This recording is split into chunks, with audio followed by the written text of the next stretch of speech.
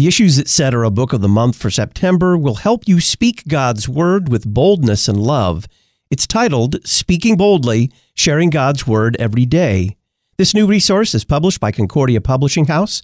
Their phone number, 1-800-325-3040, or find out more about Speaking Boldly at issuesetc.org. Speaking Boldly, Sharing God's Word Every Day by Dr. Ed Grimmenstein. The Issues Etc. Book of the Month, 1-800-325-3040.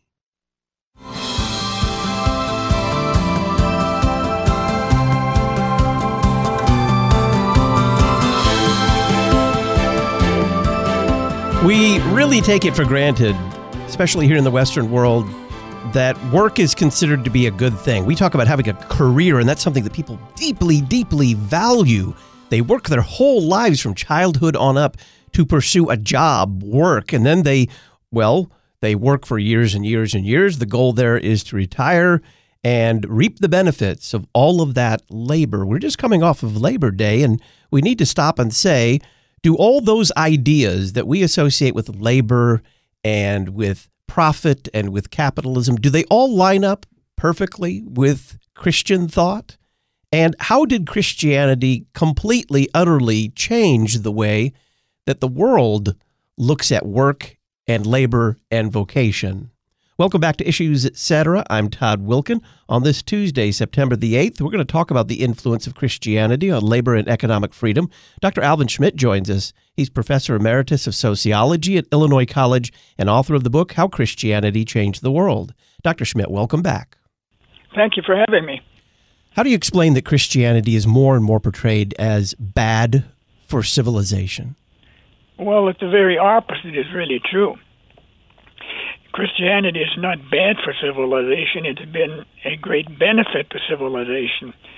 The criticism that's often made is based on ignorance rather than on factual knowledge.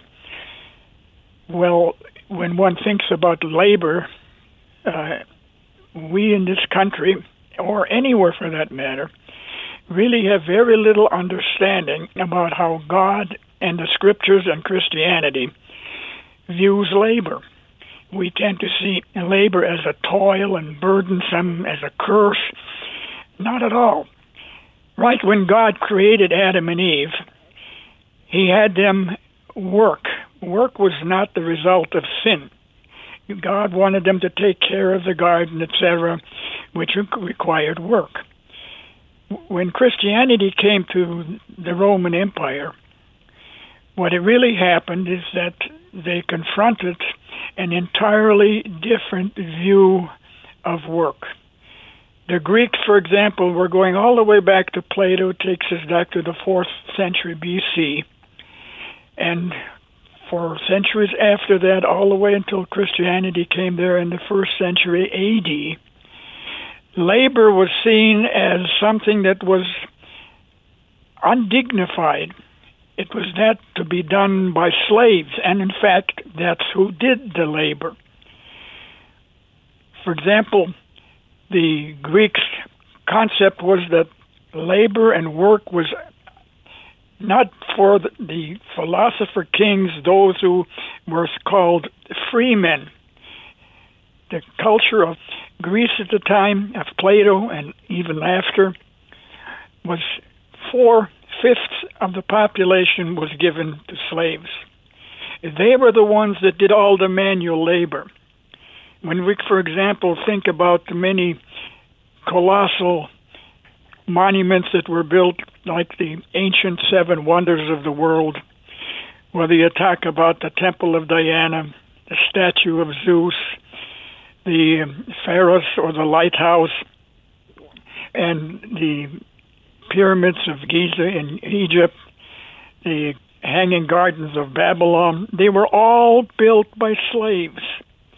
In fact, Plato was very critical of individuals who, two individuals who had designed a device to understand geometry. He thought that contaminated the whole process. Again, these people were given to thinking. The ideas what counted and mattered. And the products that were made by manual labor were by no means honorable. They were necessary, but they were honorable. The Greeks, for example, would gather in Athens in a comitia where they would discuss things. In the meantime, the slaves did all the work.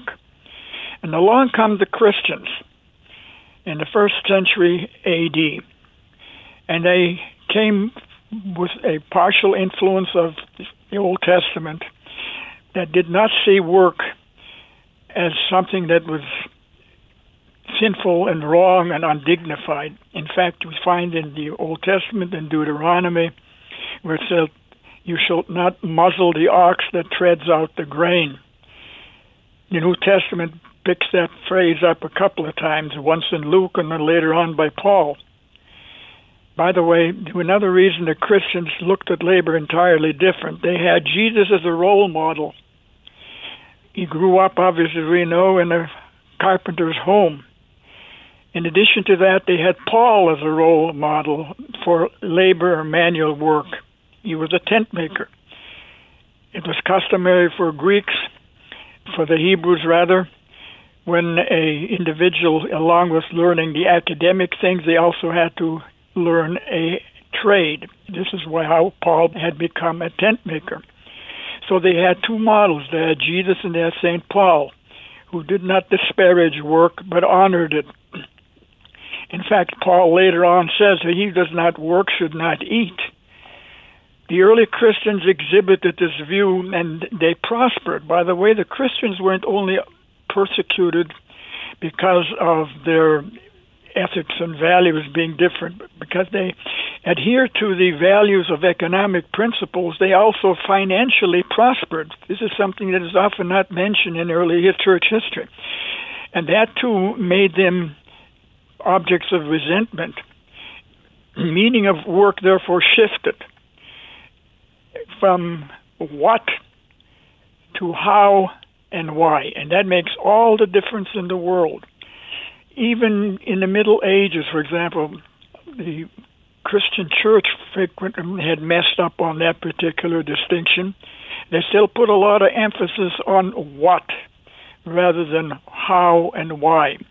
And particularly when we come to Lutheran theology, the emphasis is picked up again that what's important is why you are working and how you are working.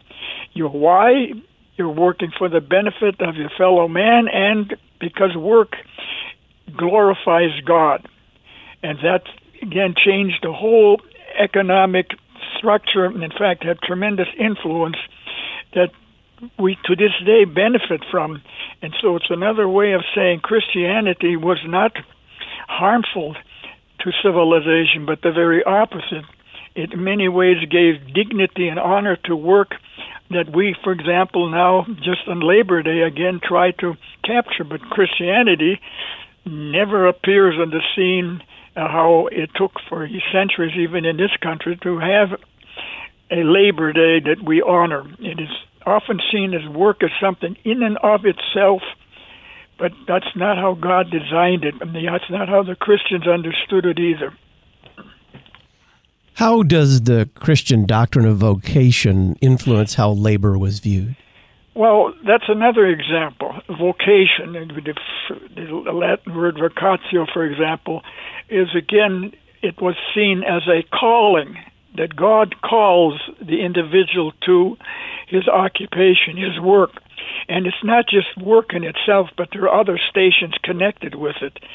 The being a father, being a husband, being a teacher, being a pastor, being a policeman. All of those are vocations that are necessary for God to have his creation continue to function. And that's why, again, work is an honorable thing, and vocation is honorable. It is not just a tedious task that we have to do.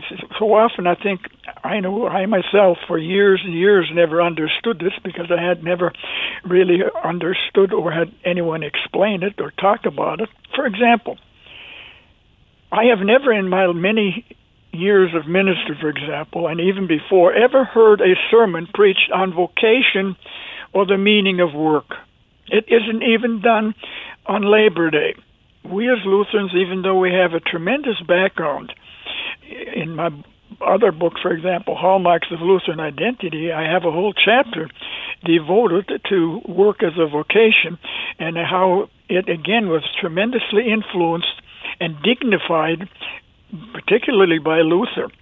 And so it would be beneficial for us sometimes, for pastors, to preach a sermon on vocation or on the value of work. Many times people tend to think work is just something I have to do to put bread on the table. Well, it's much more than that. It is to honor God, and that's how God wants us to continue to do work that's pleasing in His sight, because without us, really, if you will, yes, indeed, God could keep His creation functioning without people working, but that's not how He designed it, and that's not how He wishes it to be taking place. How did the Christian view of labor eventually produce a middle class? Well, for the most part, the early Christianity, there were, and all through the Greek and Roman era, there were basically only two classes.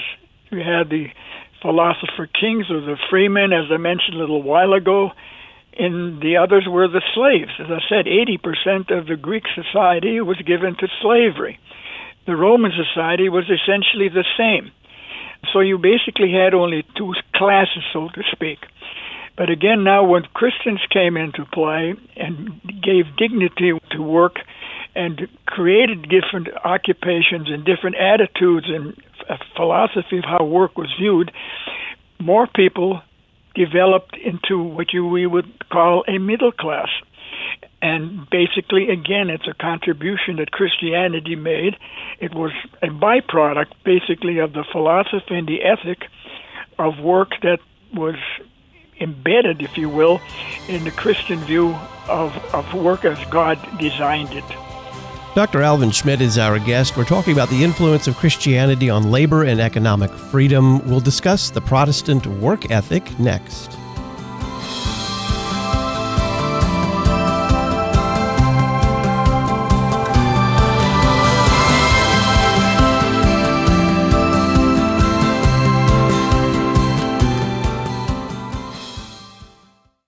The Issues Etc. Book of the Month for September will help you speak God's Word with boldness and love. It's titled, Speaking Boldly, Sharing God's Word Every Day. This new resource is published by Concordia Publishing House. Their phone number, 1-800-325-3040, or find out more about Speaking Boldly at issuesetc.org. Speaking Boldly, Sharing God's Word Every Day by Dr. Ed Grimmenstein. The Issues Etc. Book of the Month, 1-800-325-3040.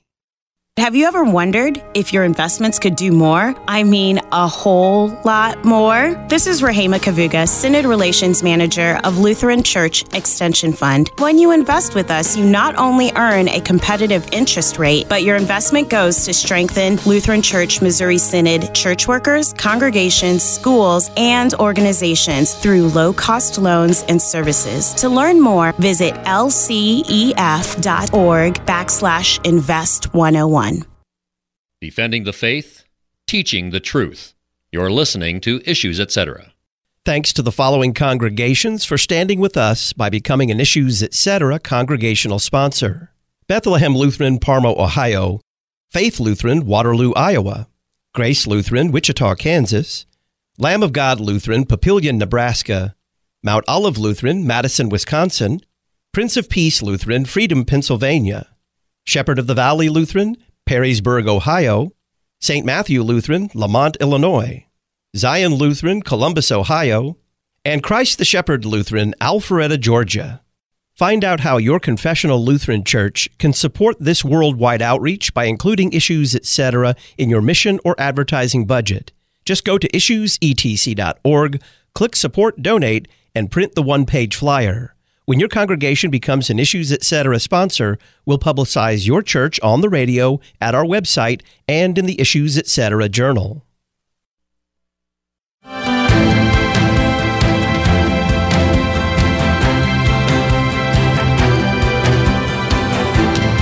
Welcome back to Issues Etc. I'm Todd Wilkin. We're talking about the influence of Christianity on labor and economic freedom. Dr. Alvin Schmidt, Professor Emeritus of Sociology at Illinois College, is our guest. Dr. Schmidt, we often hear about the Protestant work ethic. What is it and where did it come from? Well, that's a very interesting phenomenon, right? In fact, in my book, How Christianity Changed the World, I talk about that, and it's been one of the topics in Western civilization, particularly since the early 1900s, when a sociologist by the name of Max Weber, who, by the way, died in 1920, if my memory doesn't fail me, who was a very famous sociologist who basically coined that term, the Protestant ethic. He wrote a book on the Protestant ethic. And I might mention it was also interesting that in 1904, when we had the World's Fair here in St. Louis, he made an effort to come to that particular fair, World's Fair. And in his Protestant ethic book that he wrote, he does refer to his observations that he had found in the United States while he was here in 1904. By the Protestant ethic, he really misnamed it. It should have been called the Christian work ethic. He basically saw Protestant ethic in the light of Calvinistic theology, which in part did contribute to the Christian work ethic, but it alone does not explain it.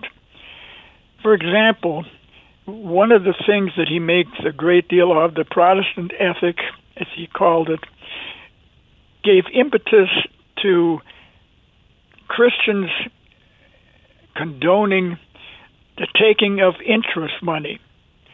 You know, it's interesting, throughout most of the Middle Ages, all the way to early Christianity, a lot of Christians had a misunderstanding of taking interest from money. It was called usury. Luther himself had problems with it. Calvin, however, differed from Luther in this regard and argued that taking interest from money was not a sinful or wrong thing to do.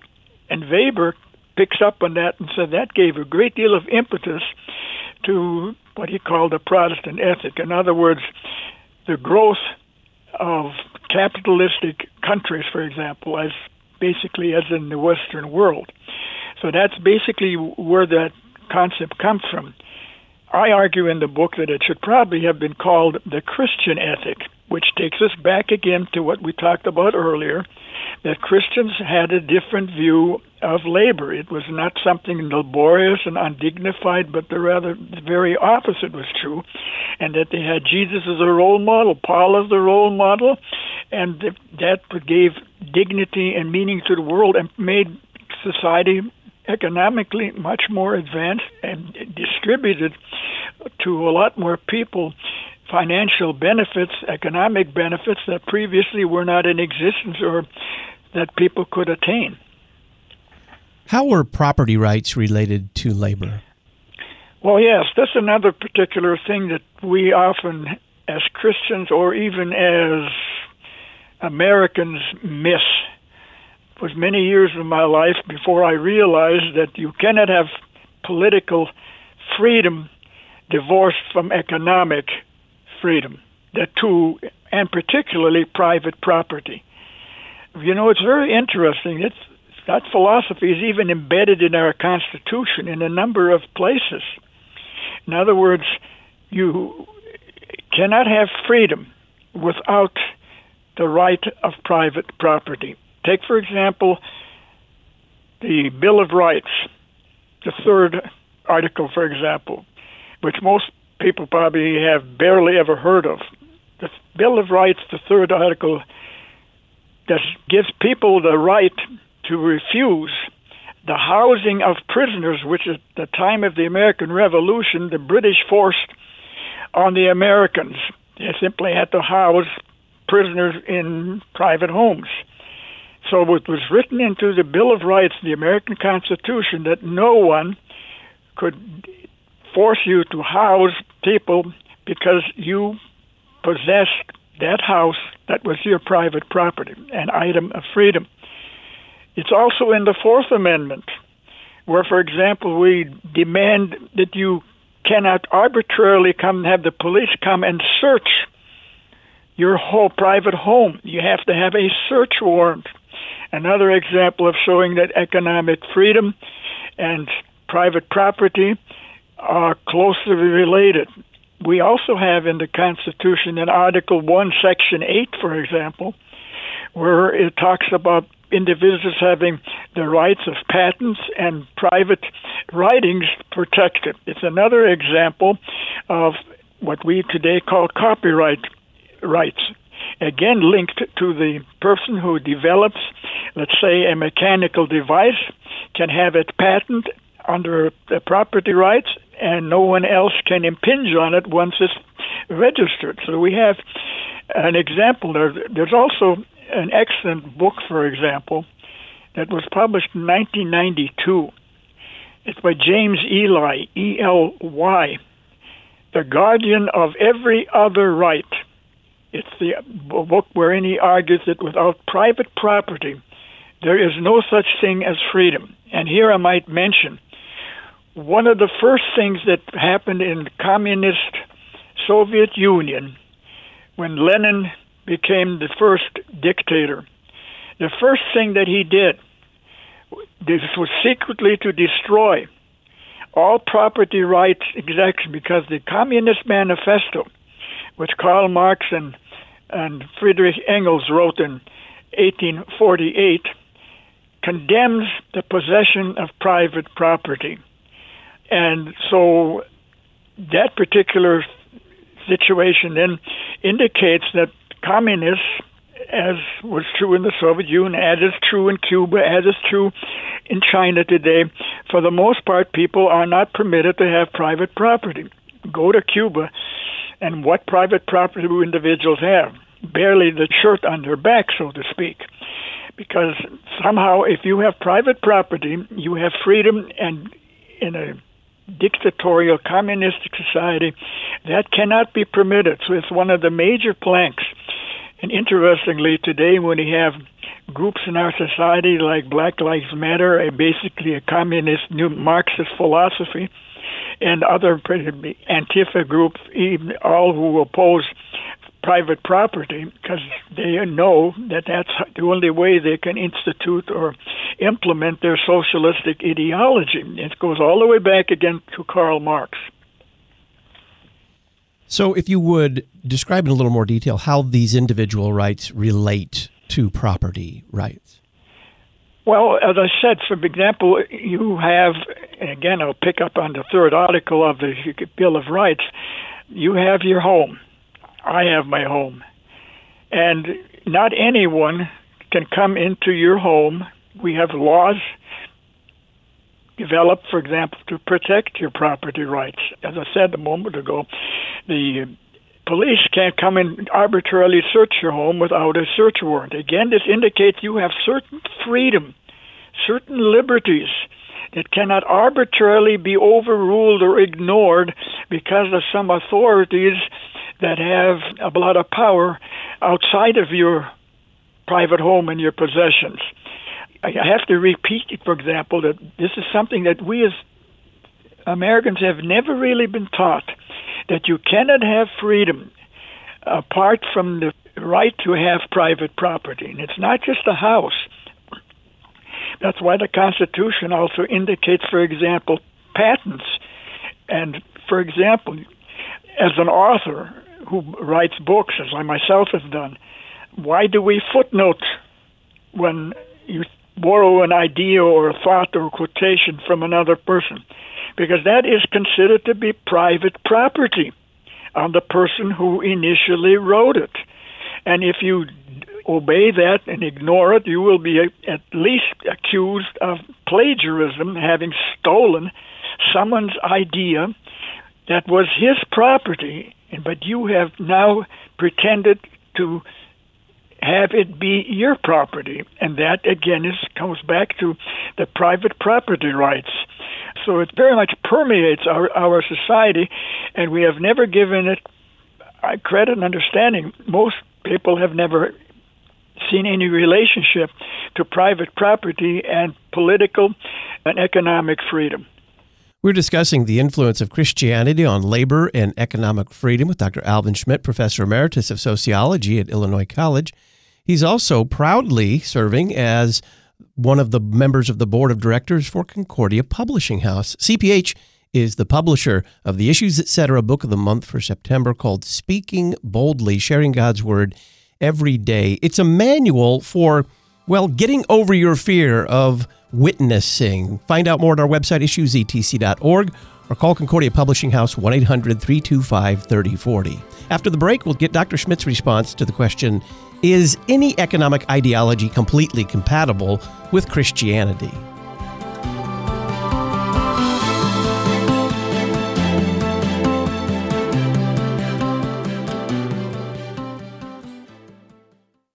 Lutheranism in the Public Square. You're listening to Issues, Etc. What makes Christ Our Savior Lutheran Church in Freeburg, Illinois so special? Our new members talk about the family atmosphere, the welcoming people, and the outstanding music. But most importantly, you'll be confronted with your sin and comforted with the assurance that Jesus has removed that sin so that you can live each day as His baptized and forgiven child. Christ Our Savior Lutheran Church is at 612 North State Street in Freeburg, Illinois. Sunday worship is at 9 a.m., Sunday school and Bible classes at 10:20 a.m. Call 618-539-5664. Bahama Mama, Ocean Pacific, Paradise Island. Retreat from the heat with a shaved ice snow cone from Tropical Snow in Caseyville, Illinois. It's right across the street from Collinsville High School. Tropical Snow is open weekdays from 1 to 9 and weekends from noon to 9. Premium snow, epic flavors, lots of love. Tropical Snow across the street from Collinsville High School at 2134 South Morrison Avenue in Caseyville.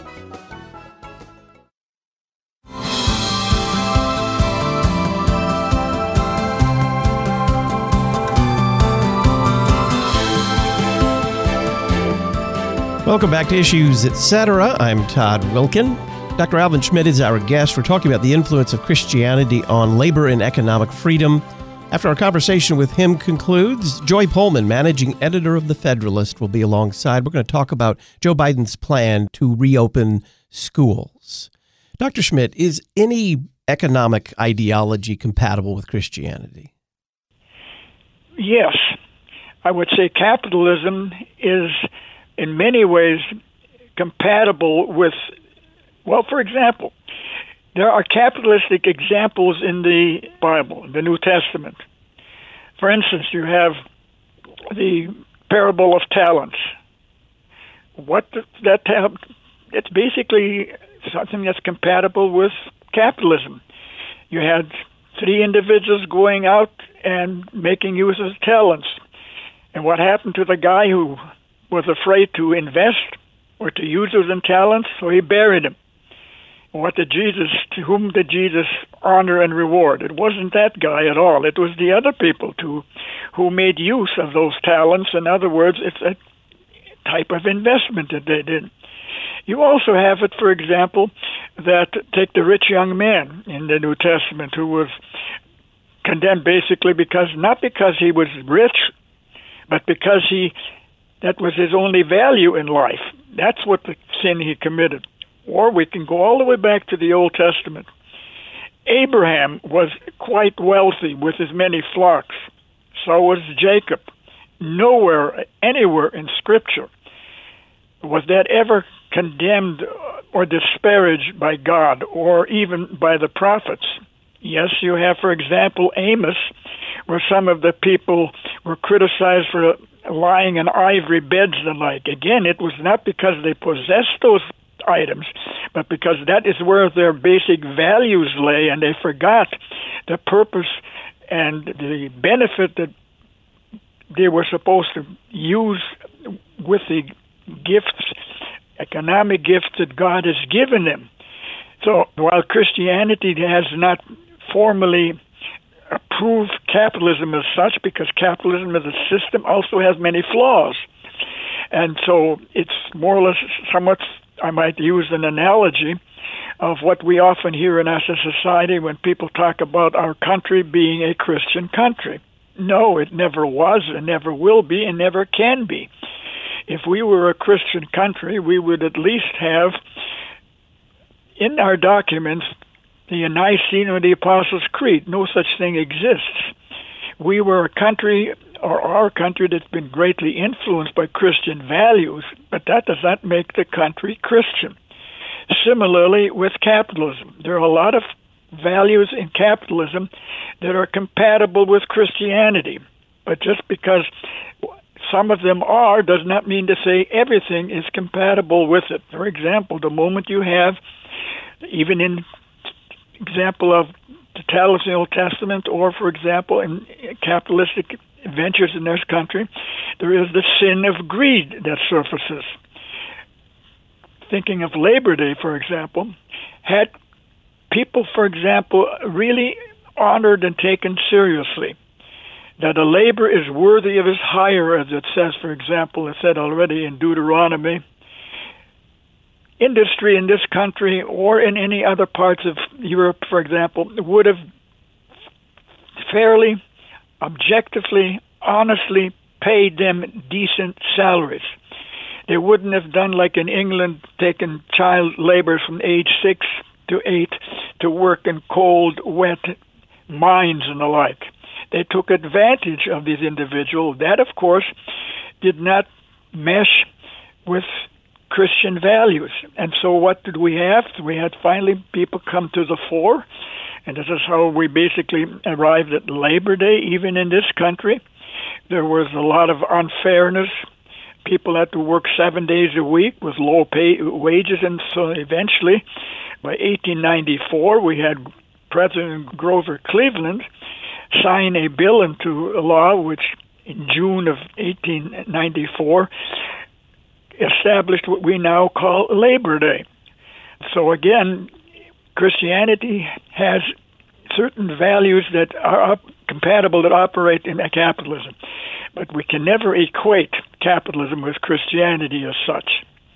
So does that mean that everything done in the name of capitalism does not necessarily have the approval of Christianity? That's quite right. Yeah, you have to look at each particular claim, so to speak, what the capitalist philosophy is. But at the same time, there is no economic system that gives more freedom to people than does capitalism. But like everything else, it can be abused, and often has been.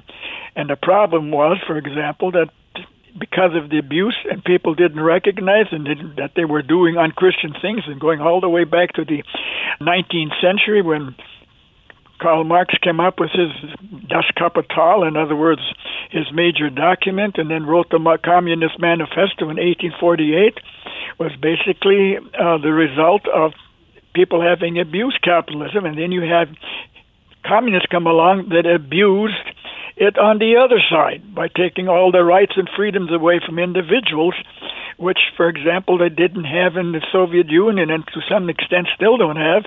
And likewise, minimal freedom, for example, no freedom of expression. That's always a key factor. You cannot express yourself freely in China on any item or matter. That's many times a capital offense, or at least a long imprisonment offense.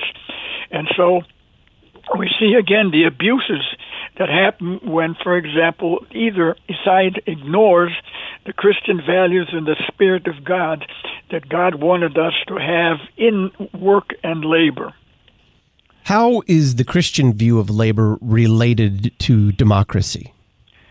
Well, again, because basically, if you take the New Testament does not spell out for us to have a dictatorial policy. For example, we have, going back to the early Christians, right after Jesus' ascension to heaven, the apostles had to pick a successor for Judas, Matthias.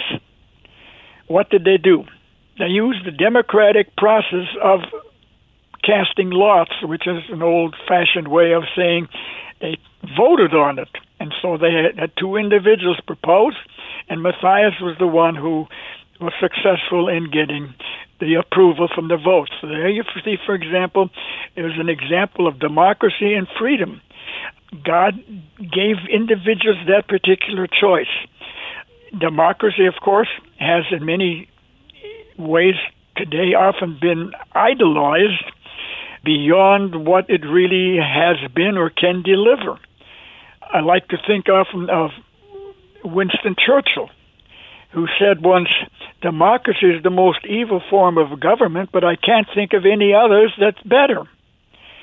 And that basically sums it up. But we today have idolized it. In other words, democracy can do no wrong. Yes, it can.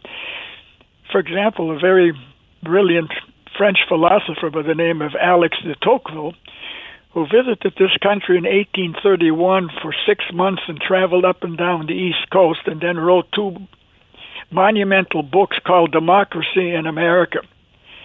And he indicated, for example, the tremendous influence that democracy had in the formation of this country. But, there's also something else that we often forget, and we see it today. We have, in the election coming up, the Electoral College. The Electoral College was a curb on democracy becoming tyrannical. For example, the tyranny of the 51%. The Founding Fathers did not want that. And this is why, for example, segments in our society today that are clamoring for the destruction of our system in the riots that we see going on in Portland, Oregon, or Minneapolis, or that we saw in Kenosha, basically are to destroy the existing structure of our democratic system. For example, they would want to destroy also, and you've heard it already and you'll hear more, the removal of the Electoral College. The Electoral College was designed to prevent the tyranny of a 51% majority. And so, in many ways, it's interesting, too, that the word democracy in American political discussions does not appear until the 1840s. The Founding Fathers never used it. They never liked it because they saw, for example, what it often did in previous other existing countries. And so they devised what they called a republic. In fact, when the Founding Fathers met in Philadelphia and had finished the discussion of Constitution to be taken to the states to be approved, Benjamin Franklin, who was one of the individuals holed up for several weeks in the hot, sweltering temperature of Philadelphia, came out at the end, and the public outside asked, well, what kind of government are we going to have? And he said, a republic if you can keep it. What he meant was you could only have democracy functioning if you operated with values of virtue and not operate with the tyranny of the 51%. And that's unfortunate that our students today in universities have never really been taught. In fact, probably it has been criticized, namely having the Electoral College, but it was designed to have a democracy, but a republic democracy, not a democracy without some checks and balances, so that you couldn't just operate with, as I said, tyrannically with 51% and ignore the 49%. We will talk about the profit motive and whether it is an unchristian idea with Dr. Alvin Schmidt as we discuss the influence of Christianity on labor and economic freedom. I'm Todd Wilkin. This is Issues, Etc.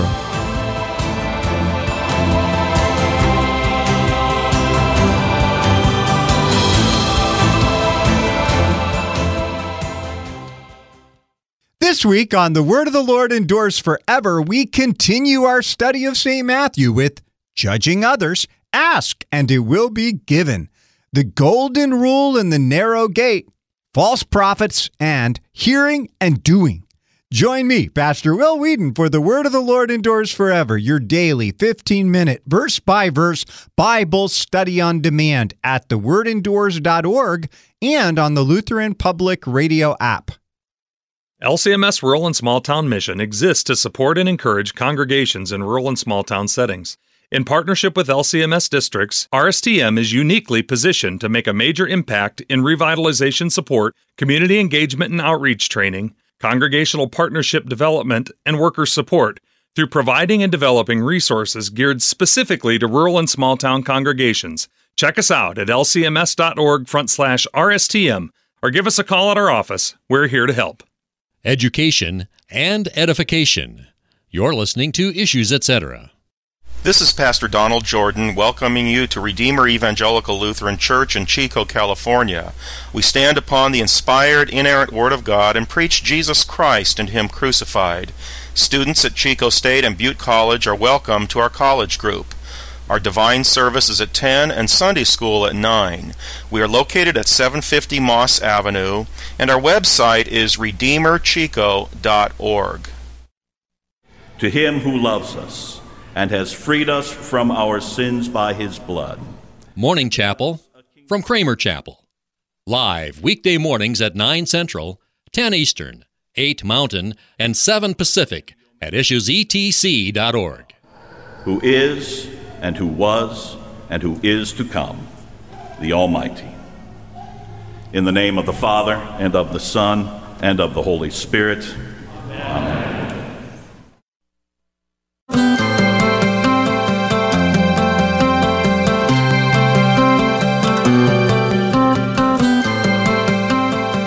Welcome back to Issues, Etc. I'm Todd Wilkin. On this Tuesday, September the 8th, Dr. Alvin Schmidt is our guest, Professor Emeritus of Sociology at Illinois College. We're talking about the influence of Christianity on labor and economic freedom. Dr. Schmidt, let's turn to the profit motive. Is that an unchristian idea? No, it isn't, because, as I said, with the parable of the talents, for example, we see that the profit motive was operating there, and so it was not in any ways condemned. And something, by the way, this has been an common argument that the socialists and the communists have made to sort of destroy our capitalistic system. It's basically the profit motive. What's very interesting, many of the professors and even news anchors who many times receive a capitalistic salary that is, way beyond the average individual working for a given radio or TV station, frequently criticize the profit motive, which is a contradiction, an oxymoron, because they themselves are benefiting from the capitalistic system of the profit motive. And so, again, it's often biting the hand that feeds them. And this is where, for example, the profit motive, again, is often abused. And I could cite many examples of why the profit motive is not in and of itself evil. It is what people do with it that abuses it, like so many other things that we have in life.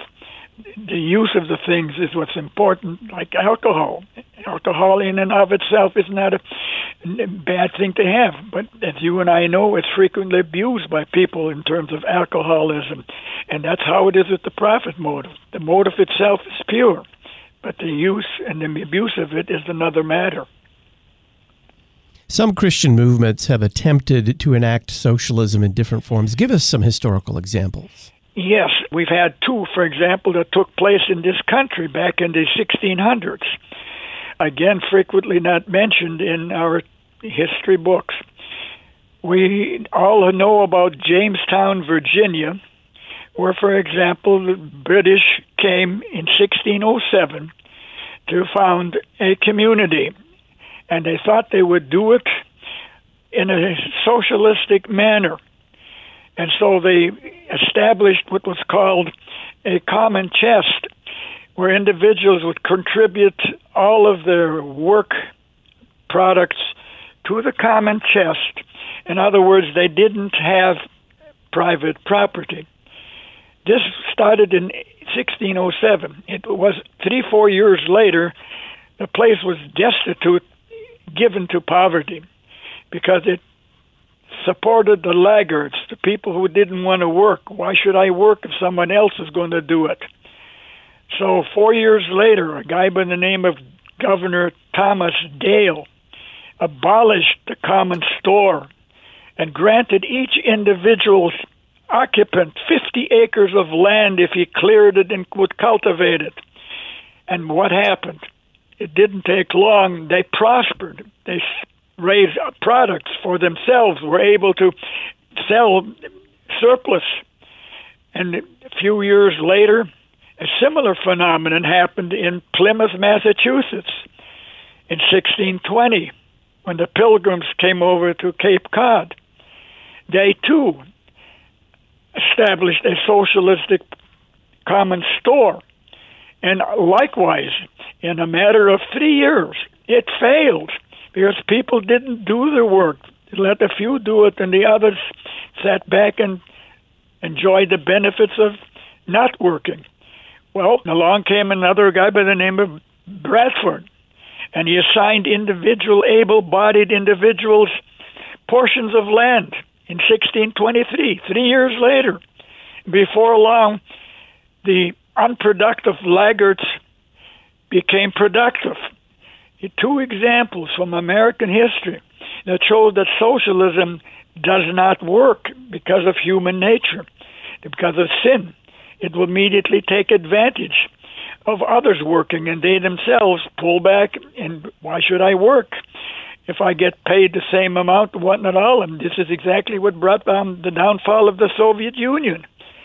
Christianity does not give, as I said a little while ago, a explicit economic ideology, but it has elements in it of freedom and private property that can never be superseded or advanced, because the moment you move away from those examples of private property, you begin to have authorities, dictatorial individuals that dictate to the individual what to be done, and then again, that does not work.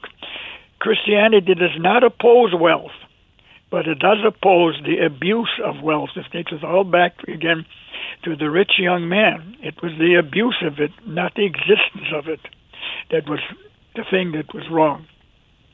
Why is the Christian concept of time also important for understanding a Christian view of labor? Well, it goes back to the early days of Christianity, basically with the era of monasticism.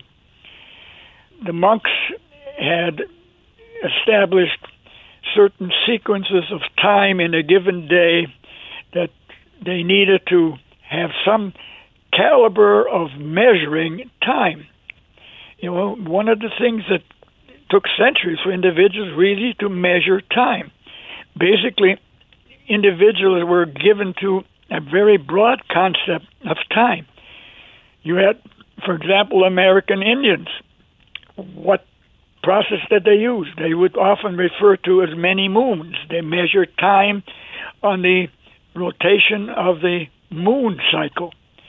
The monks, for example, wanted something a lot more accurate.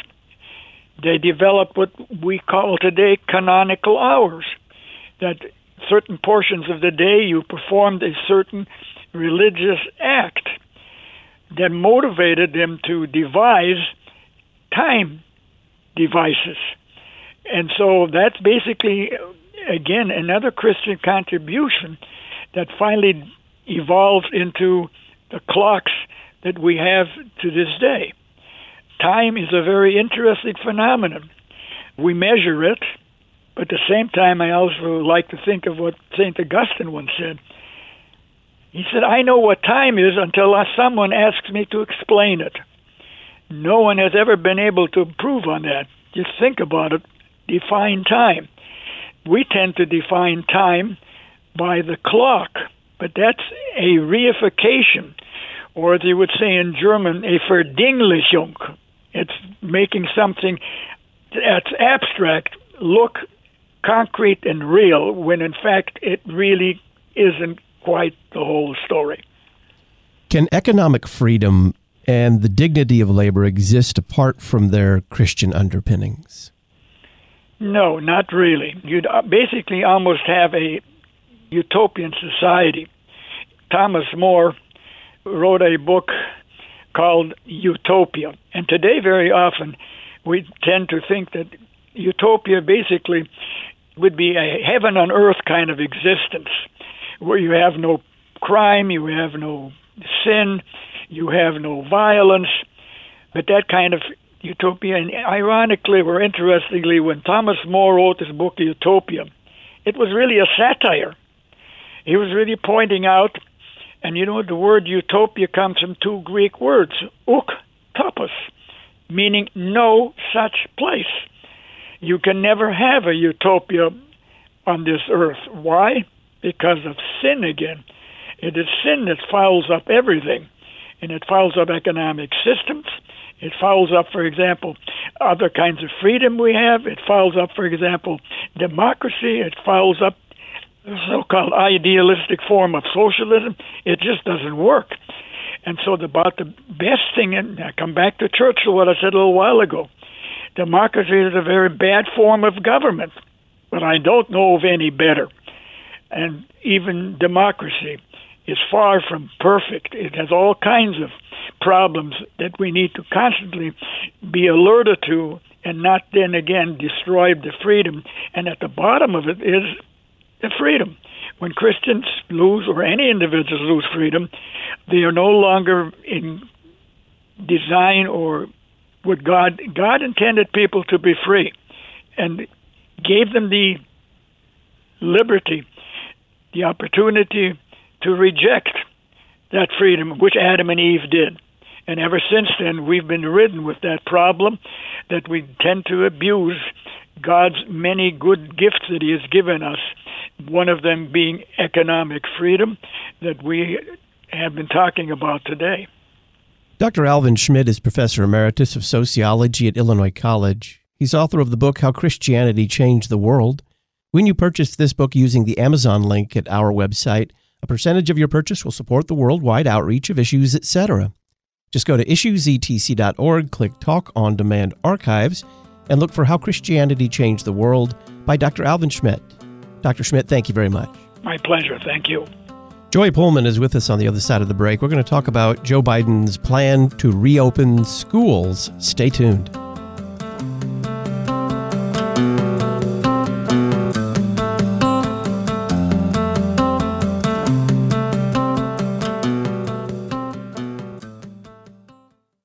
The Issues, Etc. Book of the Month for September will help you speak God's Word with boldness and love. It's titled, Speaking Boldly, Sharing God's Word Every Day. This new resource is published by Concordia Publishing House. Their phone number, 1-800-325-3040, or find out more about Speaking Boldly at issuesetc.org. Speaking Boldly, Sharing God's Word Every Day by Dr. Ed Grimmenstein. The Issues, Etc. Book of the Month, 1-800-325-3040. Did you know that for over 40 years, Lutheran Church Extension Fund has had the humble privilege of supporting Lutheran Church Missouri Synod ministries with low-cost loans and resources? This is Rahema Kavuga, Synod Relations Manager of Lutheran Church Extension Fund. Because of faithful investors like you, we've been able to help church workers, congregations, schools, and organizations. To learn how you can get involved, call 800-843-8233. Concordia University Chicago is committed to keeping college affordable for all, and especially for LCMS Lutherans. We have scholarships available specifically for students who are LCMS members. This is Dr. Russell Dawn, president of Concordia Chicago, asking you to encourage your student to check out Concordia Chicago at cuchicago.edu. And if you are interested in supporting these scholarships, please find us online at foundation.cuchicago.edu. Many Lutheran pastors outside of the U.S. receive little or no seminary education. Luther Academy provides theological triage through conferences, books, and journals. Help support Luther Academy by making a tax-deductible donation at lutheracademy.com or call 260-452-2211. Serving Lutheran pastors to the ends of the earth. Luther Academy, 260-452-2211 or lutheracademy.com. Equipping the priesthood of all believers. You're listening to Issues, Etc. Come and experience firsthand by sitting down in classes and actually hearing professors, coming to chapel, which is always the high point of the day, to hear the Word of God and to lift our voices in song. Issues, Etc. regular guest Dr. Paul Grimm on why you should consider visiting Concordia Theological Seminary in Fort Wayne, Indiana. Spend time talking to professors. I mean, there's not a professor here who will not be willing to take time, whether it's after chapel during the coffee hour or just to come into one's study and sit down and talk for a while, to answer questions, to help them to get a sense of, A, do they want to be a pastor or a deaconess? And then B, is this the right place? And maybe C would be the question, is now the right time for them to make that decision? If you've contemplated the vocation of pastor or deaconess, contact Concordia Theological Seminary, Fort Wayne, Indiana, 1-800-481-2155, 800-481-2155, or send an email to admission@ctsfw.edu.